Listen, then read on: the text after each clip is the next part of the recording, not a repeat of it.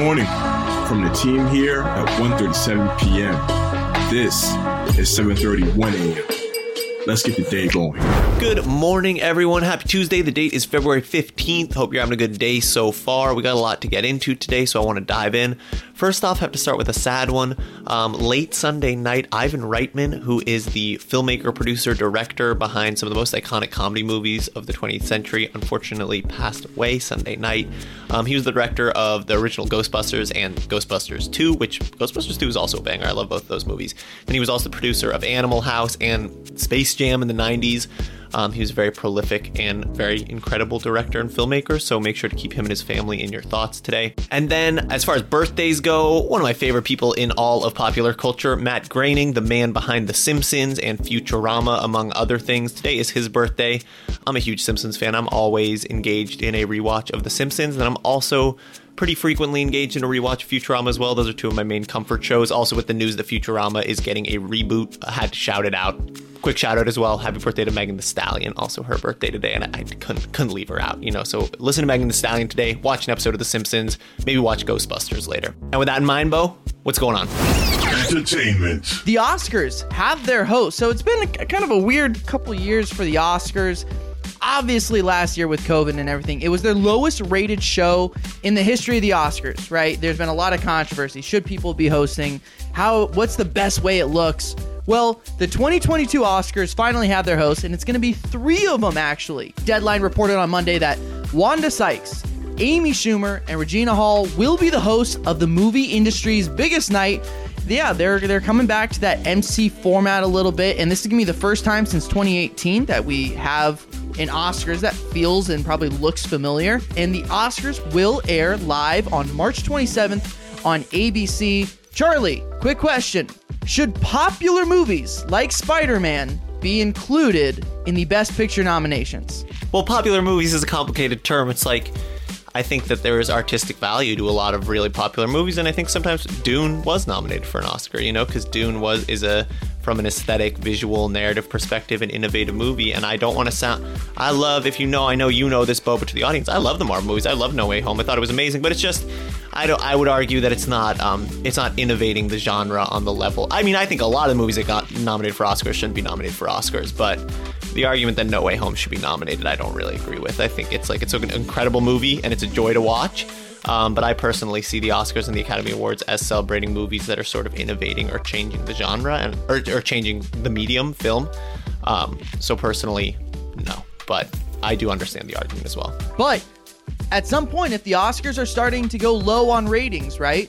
And it's because no one knows any of the movies that are nominated, eventually I think they will heavily consider putting in these like big franchise pictures because more people might be watching. Speaking of big blockbuster, Charlie, what's going on with this Lord of the Rings story? They can't stop making new Lord of the Rings products. This was actually older news, but we finally got a release date. Lord of the Rings, The War of the Rohirrim. And listen, Lord of the Rings fans, I'm sorry. I'm pretty sure I got it right. The War of the Rohirrim is an anime movie that's going to be set for 2024. So set 200 years before the events of The Hobbit. The War of Rohirrim is a forthcoming anime Lord of the Rings film that is going to chronicle the creation of Helm's Deep, which Helm's Deep is the stronghold featured heavily in The Two Towers, which is, in my opinion, the best Lord of the Rings movie. And just so you know, if you saw the trailer for the Amazon Prime show, and we've talked about a lot, The Rings of Power, these have nothing to do with each other. The Rings of Power is set millennia before the events of The Hobbit and Lord of the Rings, so they're totally separate narratively. But as far as The War of Rohirrim, Kenji Kamiyama, who's the director behind the TV show Blade Runner Black Lotus and Ghost in the Shell standalone complex, he's going to direct, and he's joined by the producer of Blade Runner Black Lotus, Joseph Chow. As of right now, the film is set to release in April of 2024, so we still got a bit of time, but there is a set launch date. We'll see, stuff gets pushed back, but I don't know. I'm kind of excited to see an animated take on Lord of the Rings. I think it'll be a fun fit, but we'll have to see. Hopping over into the world of NFTs.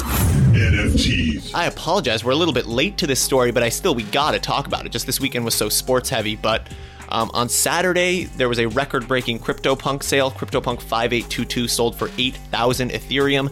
It's been a really long time since there's been a record-breaking CryptoPunk sale like this, which I feel like could make some people sort of passively view like, oh, maybe the era of CryptoPunks being the highest selling PFP project are over. Bored Ape Yacht Club has a lot of record-breaking sales all the time. But on Saturday, Deepak Taplial, who is the CEO of Chain, purchased CryptoPunk 5822 for 8,000 ETH, which at the time of purchase clocked in at over $23 million, the highest selling CryptoPunk of all time, one of the highest selling just NFTs in general of all time. The punk that he bought is one of only 9 aliens, which is one of the rarest characters in the group, 9 aliens out of 10,000, and it only has one characteristic, its bandana, which also makes it exceptionally rare instead of having multiple characteristics. This is the first time that I think there's been a now highest selling CryptoPunk of all time since CryptoPunk 7523 sold in June at Sotheby's Natively Digital, a curated NFT sale, which was a really big, highly publicized NFT sale back then. And I think it sold for $7 or $8 million. So it's crazy. I mean, I think that this just demonstrates that these OG blue chip projects, in my opinion, are still going to go up in value, because as other projects that have come out in the past year go up in value, you'd think that the Blueprint, would have to go up in value commensurately as well, because otherwise, what is the value of these new ones if the Blueprint itself does not go up? Sports. Charlie, I wanted to do a quick recap over in sports. So obviously the Super Bowl was this weekend, and we covered it yesterday extensively on the show, but we got 2 more stories from the Super Bowl that I definitely wanted to share that kind of came out after the game was over. So Van Jefferson, wide receiver for the Los Angeles Rams, his wife was taken to the hospital during the Super Bowl to go into labor. And then less than 3 hours after the final whistle blows, Van Jefferson has a kid. So Van Jefferson goes from SoFi Stadium winning a Super Bowl to 2 hours and 15 minutes later having a child. Like, I can't even imagine the high that he was feeling in this. And like, forever and always, it's the greatest day of his life. There's just no comparison. It cannot be beaten. That is as good as it gets. And then Eric Weddle is a safety for the Los Angeles Rams. He retired after the end of last season. Jordan Fuller, the cornerback or safety defensive back for the Rams, gets hurt about 5 weeks ago. Eric Weddle returns to the Rams and says, "Yo, I'll help you during this playoff run." Weddle wins the Super Bowl on Sunday, and we find out that during the first quarter of the game, he tore his pectoral muscle, and he said, "You know what?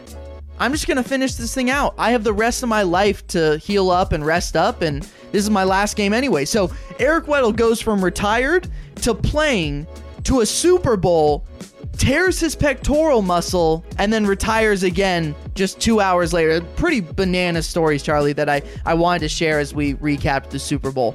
That is it for today's episode. For more details on these stories and more, head to 137pm.com. Follow 137pm on all of our social media platforms. We'll be on Discord stages live as a team for the 7:31 a.m. podcast on Wednesday at noon Eastern time.